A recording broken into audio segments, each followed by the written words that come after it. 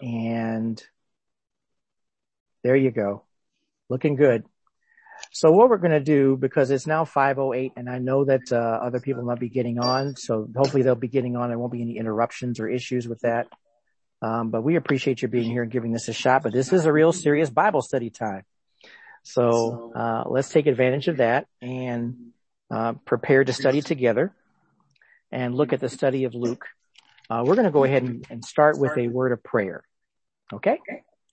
Father, we just thank you for this time that you're with us here today, Lord. And Lord, we are just thankful that because we can gather together today as a church, we are doing so electronically. We just thank you for the medium to be able to do so. We just pray, Lord, that you just bless this time. We just pray for everyone online here and those to come, that you'll just bless them for being diligent as far as looking to your word and looking at what your word has to say. We thank you for the application. We thank you for your teaching. We thank you for just giving us the desire to sit quietly and listen to you speak to us. And we give you praise and thanks for all these things in Jesus' name. Amen. Amen. Amen. Looking good, everybody. Looking good. Debbie, I don't know if you can see yourself or not too. You're like in the corner. I don't know how much more you want to be seated visible. I'm in the corner too. She's like in the corner of the screen. That's okay. We can see you. We know who you are. We know who you are. Okay. Hey, Walt. Hey. Hey there. Right on. Okay. We're going to go ahead and get started. It is actually 5:10 right now. We are in the book of Luke. Go to Luke chapter 1. And I wanted to do a quick introduction as to what's going on with, I just lost my page turned. How did that happen? Here we go. Luke chapter 1. We're going to cover like the first 20, what did I say earlier, Lynn? I can't even remember what 23. I said. 23 verses? Okay. 23, 24 verses. It's actually 25, but we'll start with Luke 1 and we'll see how far we get. But I wanted to just basically do an account here. One thing that's important for us to see about this section of Luke covers some things in this gospel that are not covered in the other gospels. Mm-hmm. The one thing that Luke does, and it's not necessarily in the order of what I say these things, but only in Matthew, along with Luke, does he cover the genealogy of Jesus. But he covers John the Baptist's birth. He covers Jesus's birth being foretold to Mary. He covers Mary's visits to Elizabeth's praise of joy, Mary's praise of joy, and the birth of John the Baptist. And also the angels announcing Christ's birth to the shepherds. That's all in Luke and in no other gospel other than the first thing I mentioned, the genealogy. So it's an important study because there's a lot of detail here that talks about the origins of Jesus on earth, as well as the origins of John the Baptist. And it's an interesting account. Luke was one of those, he was a doctor, which is referenced in Colossians 4:14, a Greek. Of course, I said he was a Gentile, and he was a close friend and companion of Paul. And of course, Luke also wrote the book of Acts. And if you look at this book and also the book of Acts, you see how well they mesh together as far as information is reflecting Luke's style. He has a style of writing. And I don't know if anybody picks up on that when they read the Bible or not, and they look at different writing styles. But Luke's style in this book and also in the book of Acts is very similar. He is one of those guys that just puts down the facts. Just the facts, ma'am. You just like, remember when you were in Dragnet? Right, just man. The facts, ma'am. That's exactly what Luke does. He just does the facts, okay? So that's what we have to take into account when we look at this. So let's start by reading Luke chapter 1. And as you get questions, please, unmute your microphone and say so. We are not rushing through anything here. This is a study that certainly you can do on your own, but it's really good if we can do it together. And we need to see how Luke, as a doctor, of course, what do doctors do? They are involved with giving birth, taking care of births. And arranging to take care of mothers who are pregnant. So, but he's giving an account now of something including all the way through, to the end of Jesus's life. But he is doing the purpose. Let's see what it says here. Chapter 1, verse 1. I'm reading, what version Bible is this? I picked up a Bible and I need to read what version this is just for comparative sake. The NIV version. Many have undertaken to draw up an account of the things that have been fulfilled among us, just as they were handed down to us by those who from the first were eyewitnesses and servants of the word. Verse 3, therefore, since I myself have carefully investigated everything from the beginning, it seemed good also to me to write an orderly account for you, most excellent Theophilus, so that you may know the certainty of the things you have been taught. So what is this passage saying here? He is gathering the account. He is trying to make sure he has an accurate account of the things that were handed down to us, because if you're familiar with how scripture comes about, yes, we do go back to what it says in 2 Timothy about how the scripture is God-breathed. It is for our purposes, for teaching, for correction, for rebuking. A lot of the scripture, even though it's inspired by God, was handed down. Stories were written or recorded and told and passed down from group to group. And that's something that's very important for us to see and remember. And so this is another account where, look what he says. He says that he is taking into account the things that have been fulfilled among us, and it's handed down to us from eyewitnesses and servants. Eyewitnesses were the ones that gave the account. Someone recorded it. It was written and it was kept and passed on from person to person. Now, I have a brief comment about that too, because I want to make sure that all of us are aware, and I've been kind of railing about this for the last few Sunday schools, not every time, but just hearing different complaints. A lot of people try to poke holes at the Bible, and it, for whatever reason, is being inauthentic because of the very reason that it was indeed handed down from person to person. And even though it is the inspired word of God, if man gets a hold of it, maybe there's some embellishment here, there's some communication there that isn't true.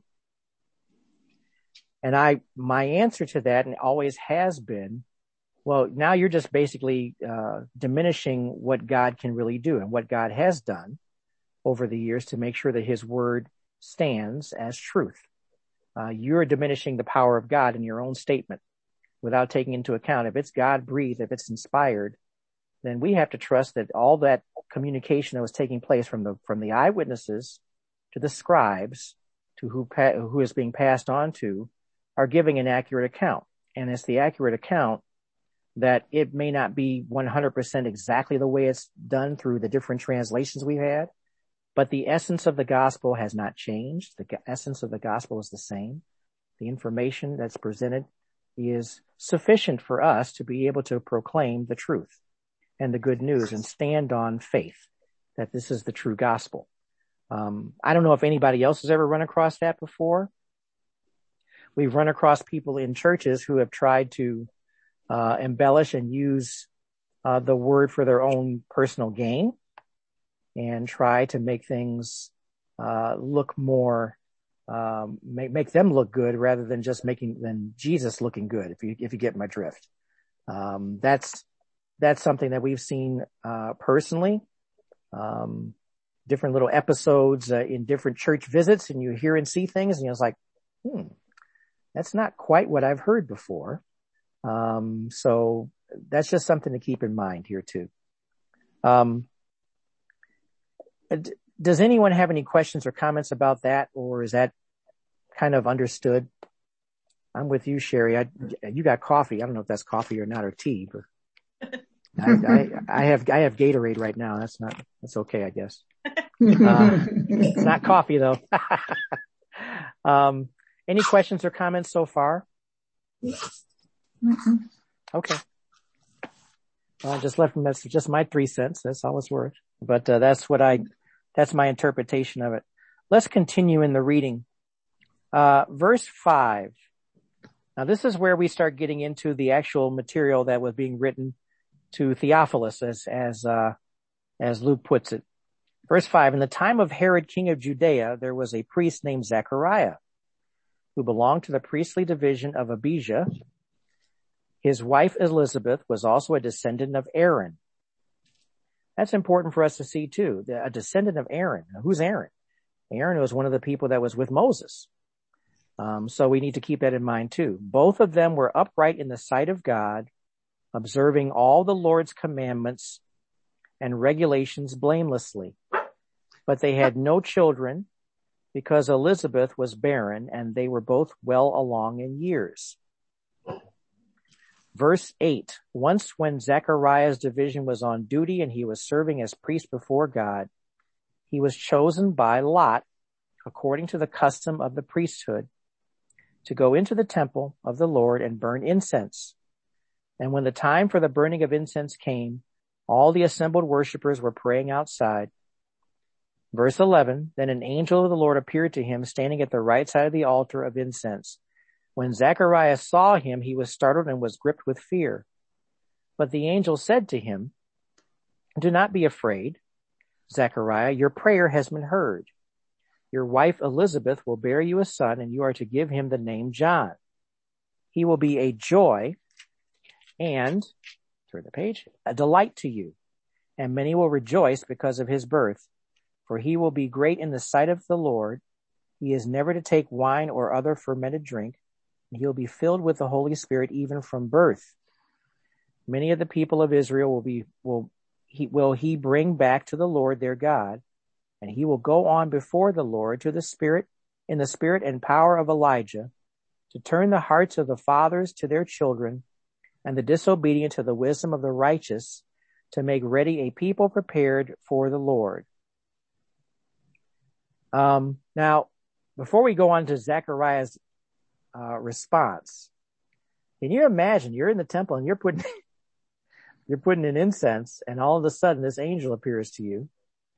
And if you remember the accounts back in the day, if anybody saw anything like that, they were gripped with fear, and there was all kinds of difficulty.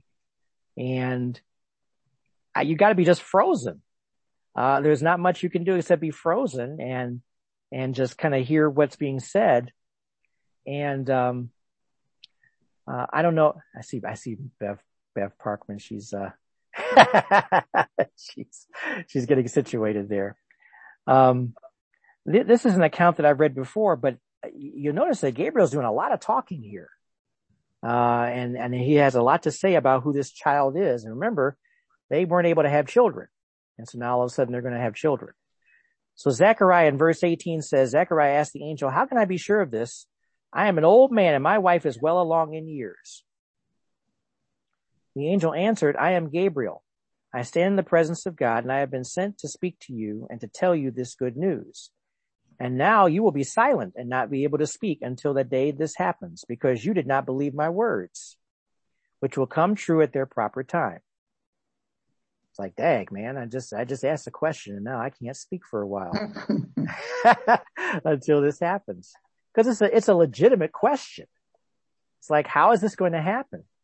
But I guess Gabriel is acting upon, what the Lord had told him to say to Zechariah, and he must have obviously known that Zechariah is going to ask that question. So this is actually just going to create a further testimony for what's going to take place in the future. Verse 21, meanwhile, the people were waiting for Zechariah and wondering why he stayed so long in the temple. When he came out, he could not speak to them. They realized he had seen a vision in the temple, for he kept making signs to them, but remained unable to speak. When his time of service was completed, he returned home. After this, his wife Elizabeth became pregnant, and for 5 months remained in seclusion. The Lord has done this for me, she said. In these days he has shown his favor and taken away my disgrace among the people. Now there's a lot that happens here in this first section. So when you look at this section, I'm going to ask the floor any comments or questions about what you believe was being experienced by both Zechariah and by Elizabeth. What do you think is taking place here? A miracle, for one. A miracle. Mm-hmm. That's right. Building their faith. That's right. And remember, they were already upright, right? They were upright people. They were already doing and being obedient to the Lord. And of course, when we're talking about getting pregnant at an elderly age, okay, I'm just going to throw it out there. So we got a couple on the line here, not right now, in Las Vegas. Nate and Marnell, if something like this were to happen to you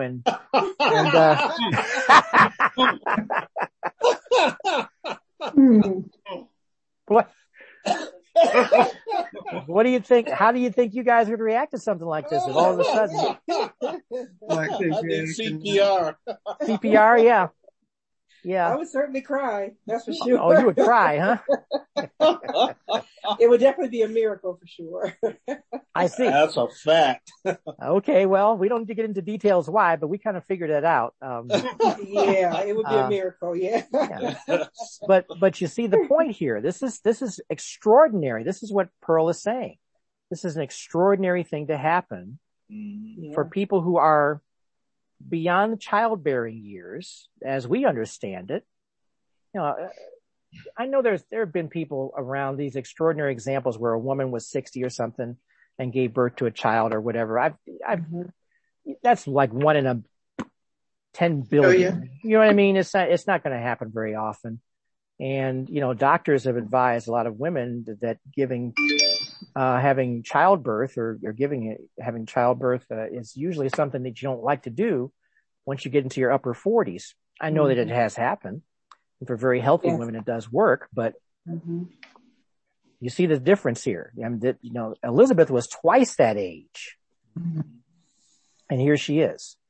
And notice the one thing she says at the end here too. He has shown favor and taken away my disgrace among the people. What's the disgrace? What was the disgrace back then when it came to women? Bearing children. Bearing children. That was a big deal back then. It was a huge deal. And there were many women who just felt like they just didn't belong or were not able to make a contribution to extending the family tree, because they just couldn't give birth to children. So this was a huge thing. And it was something that was done that, we can only know the mindset of Elizabeth going year after year after year, trying to get pregnant and not being able to. And that's something that's a big deal today as well, too. We know that very well. We've seen that. Okay. So now how about Zechariah? You already said CPR. He needed CPR. He would, remember Zechariah, faithful to one woman, just being with Elizabeth and not able to have any children. And, you can't help but think that, you know, maybe there was even a little bit of resentment because he couldn't have children, and yet he still remained faithful. These are all not reaches. These are all based upon human emotions, everybody. We always have to keep in mind that we're talking about human beings in Scripture. We're not talking about people who are superhuman. We're not talking about people who are, in any way, have more together than the average human being, because they're human beings. They have the same emotions and feelings we do. And Zechariah couldn't believe what Gabriel was telling him. Yet Gabriel, kind of made an example of Zechariah, say, well, since you don't believe it, you're not going to speak for the next few months. That's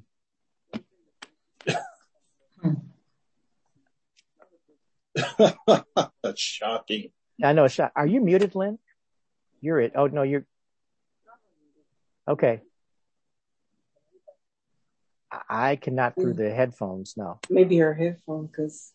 Is your headphones, are you plugged all the way in? I'm muted because the dogs are roaring. Oh, that's okay. You can. All right. Default microphone. Yeah. Okay. Now can you hear me? Yes, I can. I was going to say, in contrast, I noted the first thing that struck me about Zechariah's response is Mary also was given unbelievable news, and she responded as well to the angel. And she said, let it be to me as you have said. She was incredulous about the whole thing, but she still responded in faith.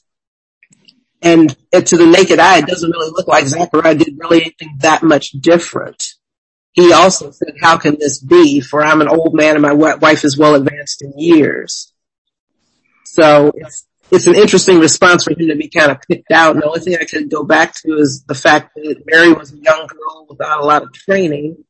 Zechariah was a man in the temple who was supposed to have a lot of training. And yet his response to a miracle was kind of like, are you sure about this? And yet the young girl who had very little training was like, okay, if you say so, let it be that way. I don't know if that's something or nothing, but it's just it's interesting how two people got this unbelievable news that was going to be a miracle, and one basically was, the angel was gentle with, and the other one just said, you're out until the kid gets here. Mm-hmm. Very good. Anyone else? I thought he said, I am man, hear me roar. Oh, you're talking about Zechariah. Zechariah. I am man, hear me roar. Okay. Well, you didn't say that when he got muted. He couldn't say that though. No, he didn't. That's right. We have several angel reactions. You also think of Sarah and Abraham when they were told they were going to have a baby after they were up to almost 100, and Sarah laughs and they say, you laughed, and she goes, I didn't laugh. He says, oh, but you did laugh. So it's almost like the response is based on the person and where they are in their walk with God. It's like if you should know better, God may be a little tougher on you than if you're kind of new to the whole thing. And if you're just being fearful, he'll let you know, hey, you're just being fearful about this. But no, of those three examples, there was no response that was the same from the point of God's response to these people back after they said, what do you mean me? Okay. Very good. Melvin. Yes. I'm looking at verse 13 where it says, but the angel said to him, do not be afraid. Yep. Zechariah, your prayer has been heard. So he had been praying for this for quite some time for his prayer to be heard.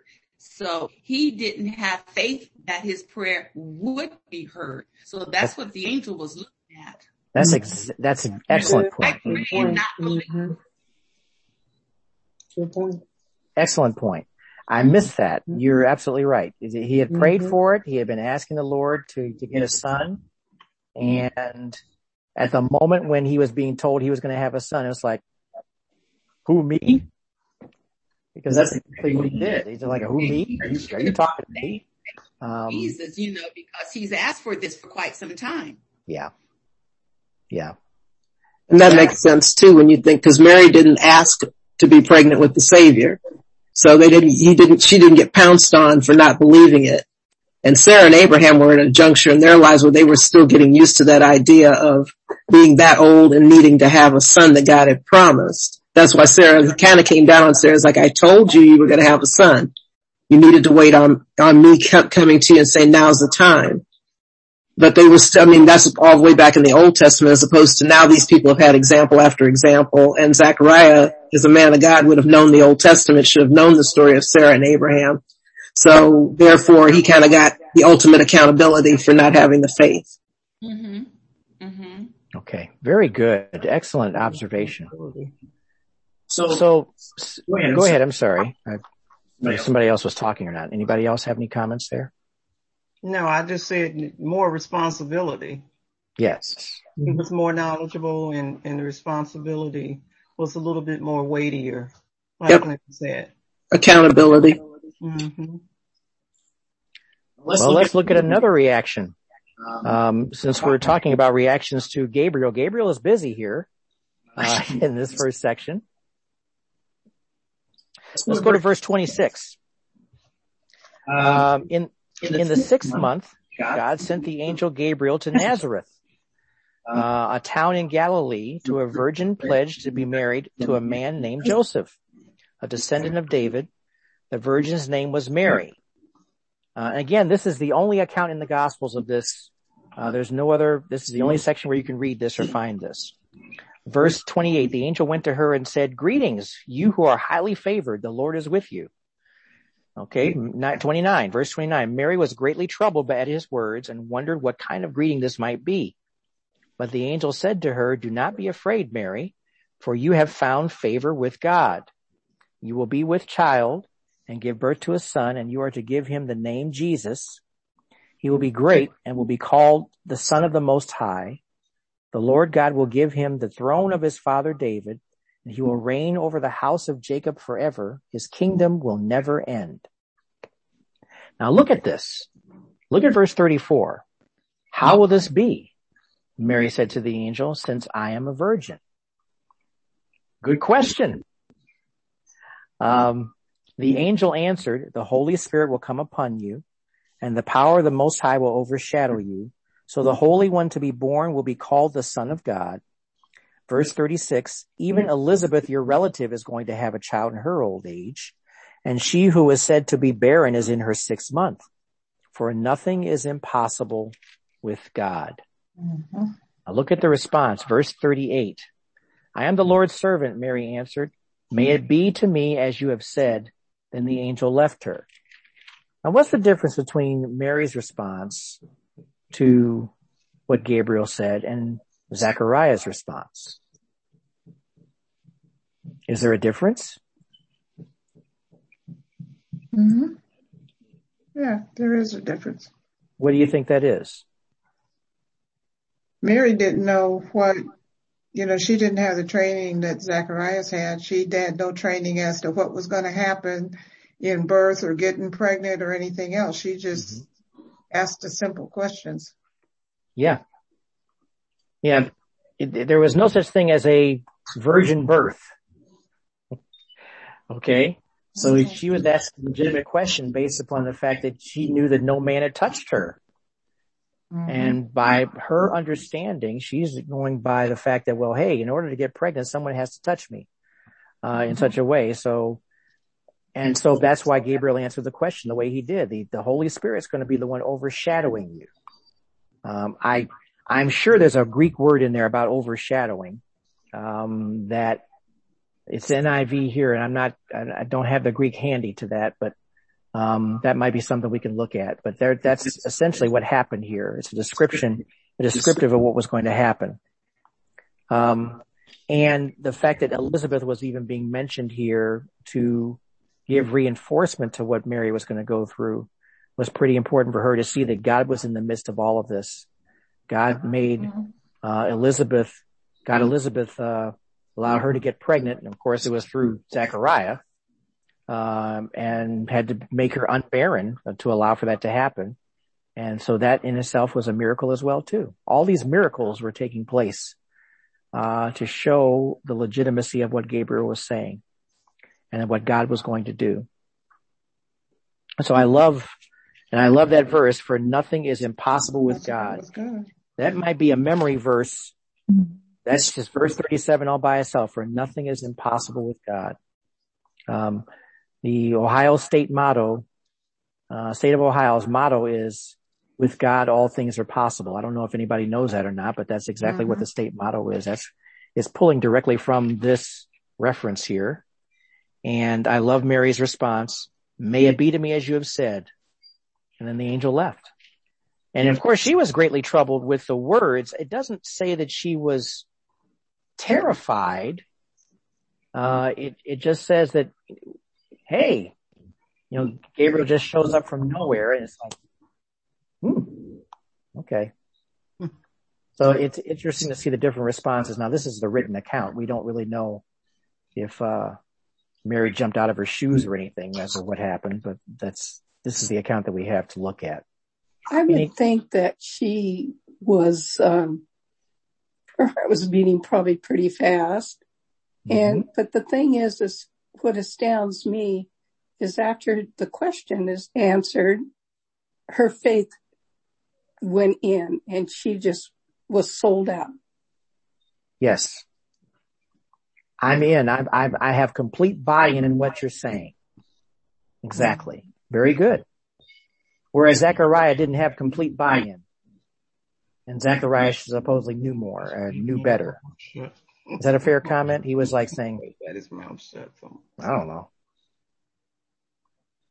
Anyone else?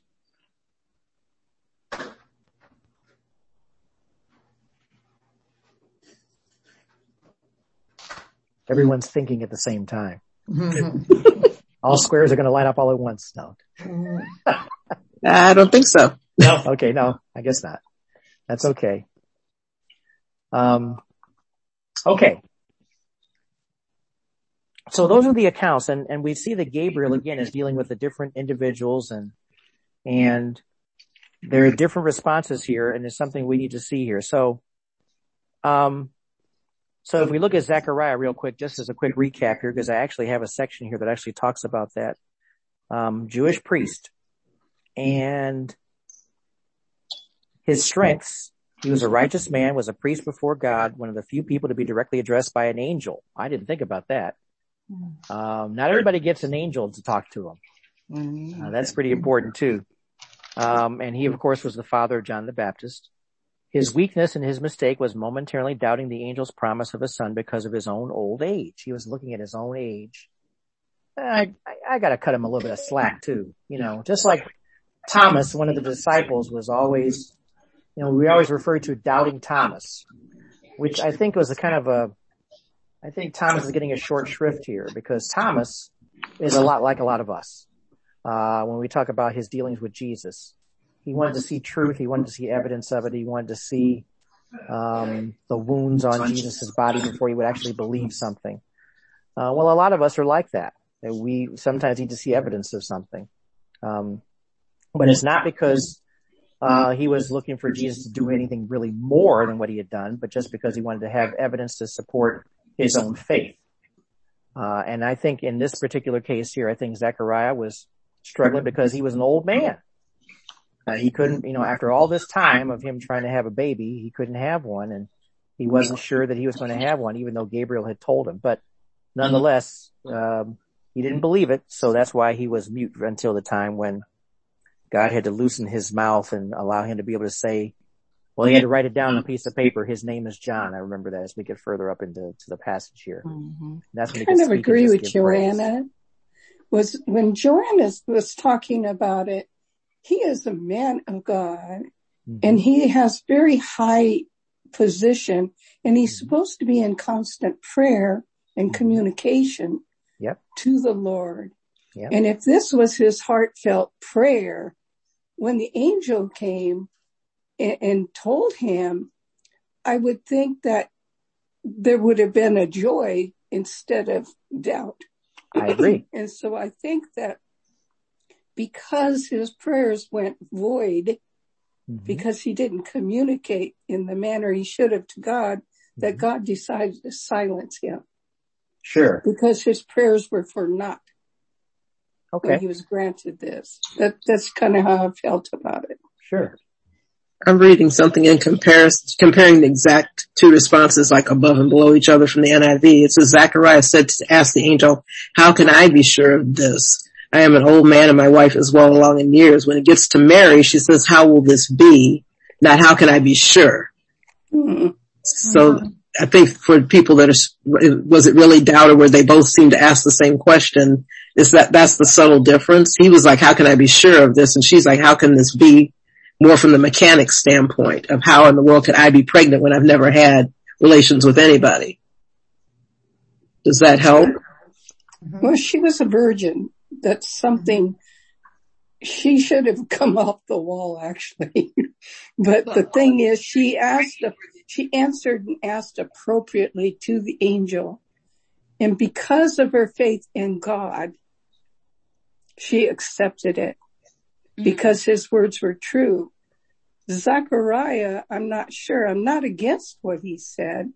I just feel that perhaps God felt that he wasn't sincere really about his prayer and the responsibility of a child. I don't know. Joanna, I don't think any of us say know. something. I'm sorry. So that's kind of how I feel.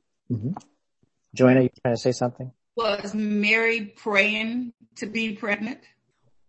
No. She wasn't. No, she wasn't. No. I think, here's what I think. I think that God knew exactly who Zechariah was. And I really believe that he used that as an opportunity to see what Zechariah's response was going to be when Gabriel spoke to him about it, knowing that he had been praying about it for how many years? I mean, years and years. And so that does mean something. But I really also believe that as time went along, when we saw when Zechariah was not unable to speak, people were paying attention to Zechariah. They were looking at him. They know that he had seen something. That was also mentioned too. And so they also knew that God was present in this whole conversation. And so when he was finally able to speak and give praise to the Lord for what was happening, because remember, they're going to name the baby, Zechariah. They're going to name all kinds of, he couldn't speak. So they went to him and he wrote it down. His name is John. And that's when he was able to speak and give praise to the Lord. That was something that Gabriel had told him what his name was going to be. His name is John. Which was outside of what the family had, it was tradition to name someone's name in the family. That's how things were carried on within family names. And we're dealing with human beings, everybody. That's exactly why I said what I said earlier. We're dealing with people who are human. Not everyone's going to respond in the same way, but yes, there will be accountability as far as how you respond to, based upon what? Your knowledge, what you were called to do. Zechariah was a priest. So he had that responsibility as a priest. He's supposed to know that, look, if you have a close relationship with the Lord, he is going to answer prayer. And don't be like, what, me? Who, me? Yeah, you. If he answered your prayer and you had a response that was kind of like, well, you've been praying all this time. What did you want? So I think that that's important for us to see too. You know what? When you just said that, Mel, it made me think, you're leading the people. Mm-hmm. And so the word hypocritical kind of hit my mind.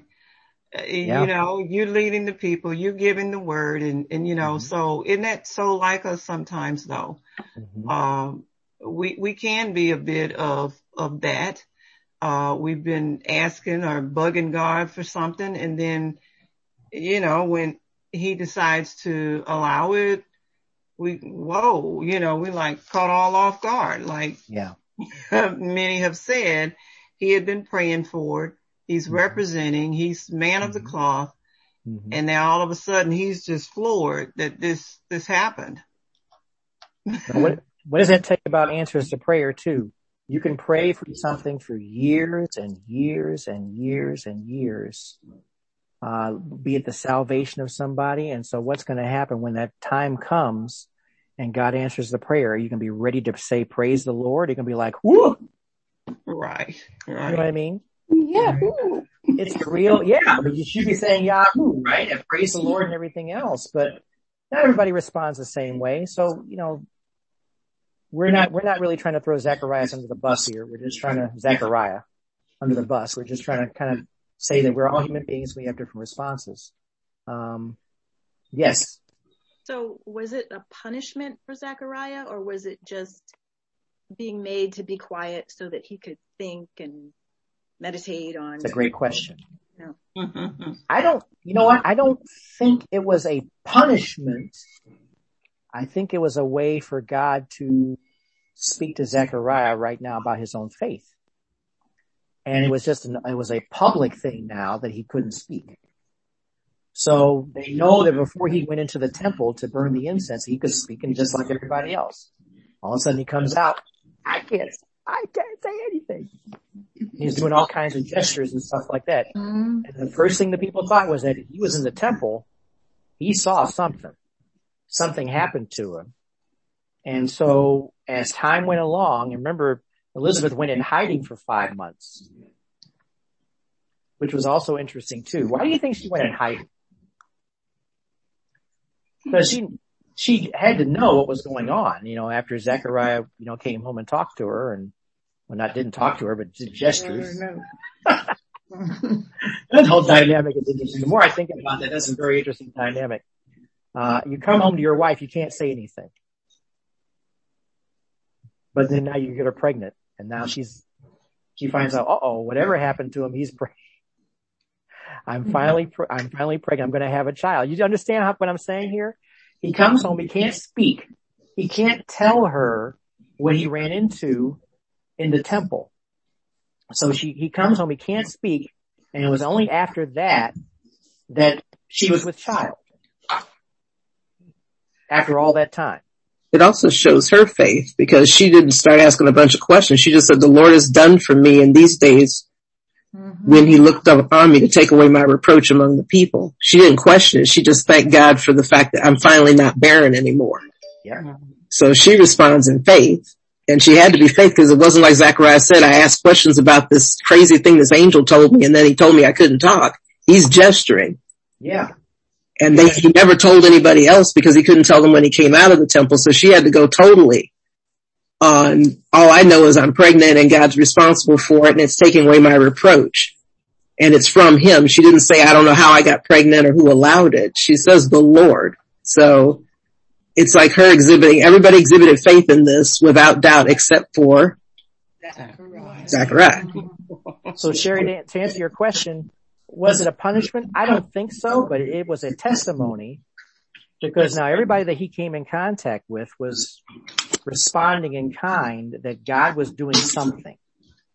Especially Elizabeth saying, hey, I've been barren for 50 years, 60 years, 70 years, a long time. Mm-hmm. And now all of a sudden he comes home, he can't speak, and now I'm pregnant. A chuckling going on. If you look at it for what it is, I had not really thought about it like that before. It's like, all of a sudden, what's going on here? Well, if the people knew that something was going on in the temple. Yes. That's an important place. Yes, it is. That is a place where I don't know the history back there, but it's like God dwells in there. Yep. And if he had been praying all that time, I don't mean to punish him, but I just keep hearing, be careful what you ask for, because how many of us would have an angel standing before us to answer our prayers? Man. You know, not many. Nope. But just be careful what you ask for and be true to yourself and to God. So, for the lesson for the ladies here, for Marnell, for Pearl, and for Lynn, if your husband comes home and can't speak, after being able to speak for so long now, then you need to watch out, because something may happen. I take no responsibility for the content just shared with everybody here. I am so sorry. That's hilarious. So sorry. That is the funniest thing I've ever said. We're going to be watching you. Laura's not smiling, so it's pretty serious. I'm not going to go any further than that. So, that's fine. Well, all right. Well, we know that whatever God does, he has a purpose. Thank you. So, amen to that, right? That's exactly for what he's doing. Yes. You know, and because as we see that, especially when everybody was asking Elizabeth at that time, you know, what they were going to name the son. Yeah. And she said John. Well, obviously that, cause they expected them to, name him Zachariah Jr. Yes. Probably. That's right. But then yet here you have Zachariah can't speak, you know, something's going on. Mm-hmm. But then yet when they ask him about naming his son, and he said John, okay, well, here he wasn't able to speak, but now he's able to speak. Well, he wrote right. down John. He wrote it down. And then that's when he was able to speak. He had to communicate with Elizabeth that way the entire time while she was pregnant. There was, you know, I don't know if sign language was not in effect. Basically, he had to write down stuff so that she would know that the name was John as well too. Yes. It had to be communicated before that exercise took place. So, and Mel, could that have been a final test too? God gave him the name, closed his mouth, and then to see if he was going to follow even through with that. With the name. Mm-hmm. With the name. Yes. Because he was immediately released. Yes. After he wrote that name down. Yes. Well, Gabriel told him it was going to be until the time occurred when finally the baby was born, I believe it was, right? It was, go back. Let's make sure. Won't be able to speak until these things take place. These things take place. Okay. So that time was set. That was a set time. And so I believe that Zechariah was being used as a way for him to build his faith and even get in a stronger relationship with the Lord over the process, and also to be as a testimony before others as they witness the lives of a priest, Zechariah and his wife, who was pregnant. It's like, whoa, you don't have women who are in their 90s and 80s and 90s getting pregnant. That's just something that just doesn't happen very often. So that was a testimony in itself too. So, I hope that answers your question. That's just, that's kind of where I'm taking it. I think that did Zechariah need God to speak to him or deal with him at this point? Absolutely. He was gentle in dealing with Zechariah. When there was a lack of faith, he was gentle. That was a gentle way of dealing with him. You've been praying for all this time and you should know better. And so therefore, doubted, you're going to have to deal with this right now and truly see that I am God. I am the Lord. And sometimes God has to deal with all of us that way too, where we need to step back, take a step back and see that he in fact is the Lord. Okay. Beverly Parkman, I know that was gentle. Well, it was gentle because look at Ananias and Sapphira. Yeah. Well, yeah. They made one misstep and died. We have examples. Hi, Bev. I see you now. I saw the ceiling fan earlier. That's why I said that. So, okay, yeah, but so I'm saying gentle. I would not want to lose my voice. Let's put it that way. That would be a very good thing. For me personally, I don't think I would handle that very well myself. But at the same time, the expectations were higher for Zechariah, and so he had to pay attention to that. Okay. We have anybody else? I'm sorry. Go ahead. Make one quick mention. And we're just going through just the things that I could bring to memory of all the different encounters with angels and people and their responses. It might be worth making a chart and just looking at it, just a little personal side study. When you think of like Sarah's response to the angels when she was told she was going to be pregnant.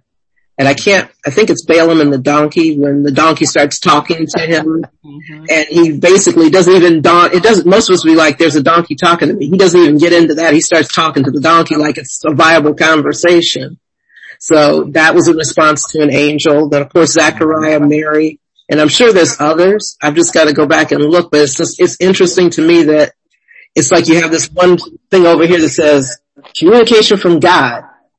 And then you point to these people and then you have all these different responses. You have faith, you have doubt, you have super faith when you think about Balaam and the donkey because he jogged right past the fact that the animal was talking to him and went into a discussion with him about all these different things that were going on. Jacob got into the wrestling match with an angel and ended up lame in the hip. So it's God trying to reach out and communicate with people and how do they respond. And it's just making a chart of it just to see what are the different ways people act when God actually reaches out and speaks to them one-on-one. Just a thought. It could be a very interesting little side study. Agreed. Especially when the donkey is speaking. Yeah, the Balaam is speaking to the donkey. Actually, talked about that a while ago. And, why are you not weirded out when a donkey is talking to you? Really? I mean, there's something you don't see every day. But Balaam was so weird. He was weirded out. He was just very weird. He had a weird relationship with the Lord and he wasn't being obedient to him. And so you kind of see where he was dealing with all kinds of issues. And so his response, it was unorthodox, but look at who he was. He had a really hard time apparently being obedient to God. Okay. I can get into, let's read this last section here before we get to Mary's Song of Praise, just to have that, and we will be picking up next time we get together. where Mary visits Elizabeth, because that's what was discussed when Gabriel told Mary that Elizabeth was also pregnant. So it says in verse 39 of Luke 1, at that time Mary got ready and hurried to a town in the hill country of Judea, where she entered Zechariah's home and greeted Elizabeth. When Elizabeth heard Mary's greeting, the baby leaped in her womb, and Elizabeth was filled with the Holy Spirit. We'll come back to that. In a loud voice she exclaimed, "Blessed are you among women, and blessed is the child you will bear. But why am I so favored that the mother of my Lord should come to me? As soon as the sound of your greeting reached my ears, the baby in my womb leaped for joy. Blessed is she who has believed that what the Lord has said to her will be accomplished." Now, note, Mary had not said anything, from what we can tell here, to Elizabeth about why she was visiting, but the Spirit gave her this information that she could relay and just explain. And remember what Gabriel said, that John would be possessed with the Holy Spirit even at birth or before birth. The baby leaping in her womb was what? The Spirit. Spirit was taking control of even John during his pregnancy, during the time when he was in Elizabeth. So the Holy Spirit is working through all of these people at this time and is being very apparent. And I love that comment, "Blessed are you among women, and blessed is the child you will bear." Now, was it obvious that Mary, it says child you will bear, was Mary wasn't showing yet? Is that accurate? This is around that same time after Gabriel spoke to Mary. She wasn't showing that she was pregnant, but Elizabeth was coming back and saying, "The child you will bear." Now, as you read this passage and you look at this stuff here, you want to take this stuff into account. The Spirit has to be communicating this stuff, because how is Elizabeth going to know that Mary is pregnant or going to be pregnant? Well, I don't see it. So I'm saying it's the Spirit who's communicating all this information. And that's what's being said, because it says at that time. It literally is right after Gabriel has the visit with Mary. And that's when she went immediately and hurried over to Judea to see Elizabeth. So Mary was just believing what Gabriel had told her and just wanted to go and see for herself. Already 6 months. That's what Gabriel said. She's 6 months. So she's showing. She's showing and she's pregnant, that she is pregnant. Does everybody get that? Make perfect sense? Yep. Okay. Blessed is she who has believed that what the Lord has said to her will be accomplished. And so that gives all the credit in the world to Mary for just believing what she was told, believing that yes, the Holy Spirit was going to overshadow her, believing that she as a virgin was going to give birth to Jesus. Okay. That's a good stopping point. Go ahead. I'm sorry. That was just me then. That's just echoing. Okay. That's a good stopping point for us as far as picking up next time, where we can go to look at Mary's song of praise. But that's a good first coverage of Luke chapter 1, at least this portion of Luke chapter 1. Luke is, there's 80 verses in chapter 1. There's a lot to cover there. So it's a good starting point. Feel free to obviously read ahead as we look at this study. There's a lot of richness in these passages, because these accounts that we're seeing once again are not in any other gospel. It's only in this gospel. So the account that's being given here, the information being conveyed, is something that Luke felt was very important to capture. And I agree. I think it is important to capture this too. We need to see Jesus according to the plan that God had for him, the plan for John the Baptist as well too, and how important it was for these natural order to take place for these people to be involved in that process of communicating and bringing people to faith in the Lord. And that's what this was all about here.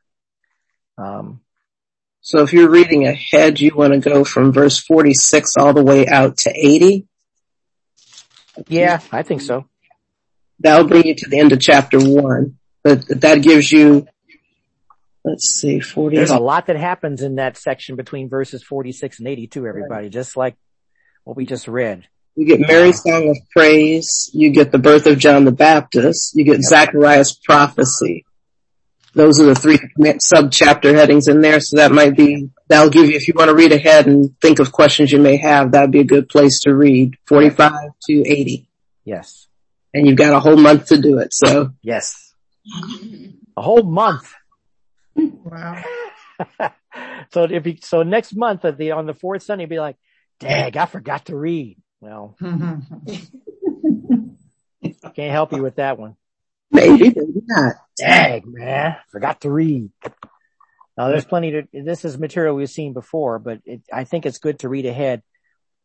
I love the richness of this. That's why I chose Luke to start our studies. I love the richness of this. It's important for us to see this whole history that was being given to us, for us to see how God had planned this whole thing out and what he had done in the process too, to reach people, who were faithful to him. Frankly, that's what we're talking about here. And we know this is a big deal in the upcoming because Zechariah is going to speak. His mouth will be loose and he'll be able to speak as well too. Okay. So with that in mind, are there any questions or comments?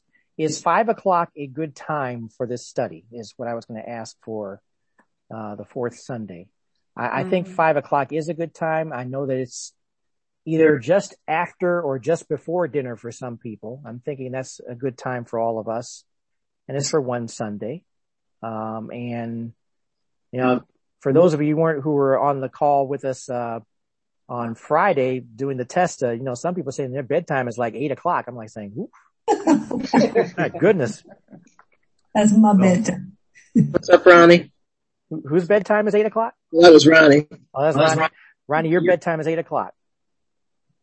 No, that's Deb. Oh, that's Deb? Oh, Deb, your bedtime is 8:00. I started going downhill after 8:00. Gotcha. So 5:00 is good with everybody. 5:00 then. Yes. 5:00 wins. So Sunday. why didn't y'all say something all those years when Gus was talking about 6:00 meeting after church? Y'all just let him just do that to you. And all of a sudden he's like, oh, yeah, I gotta go to bed. I thought we did 5:00 before.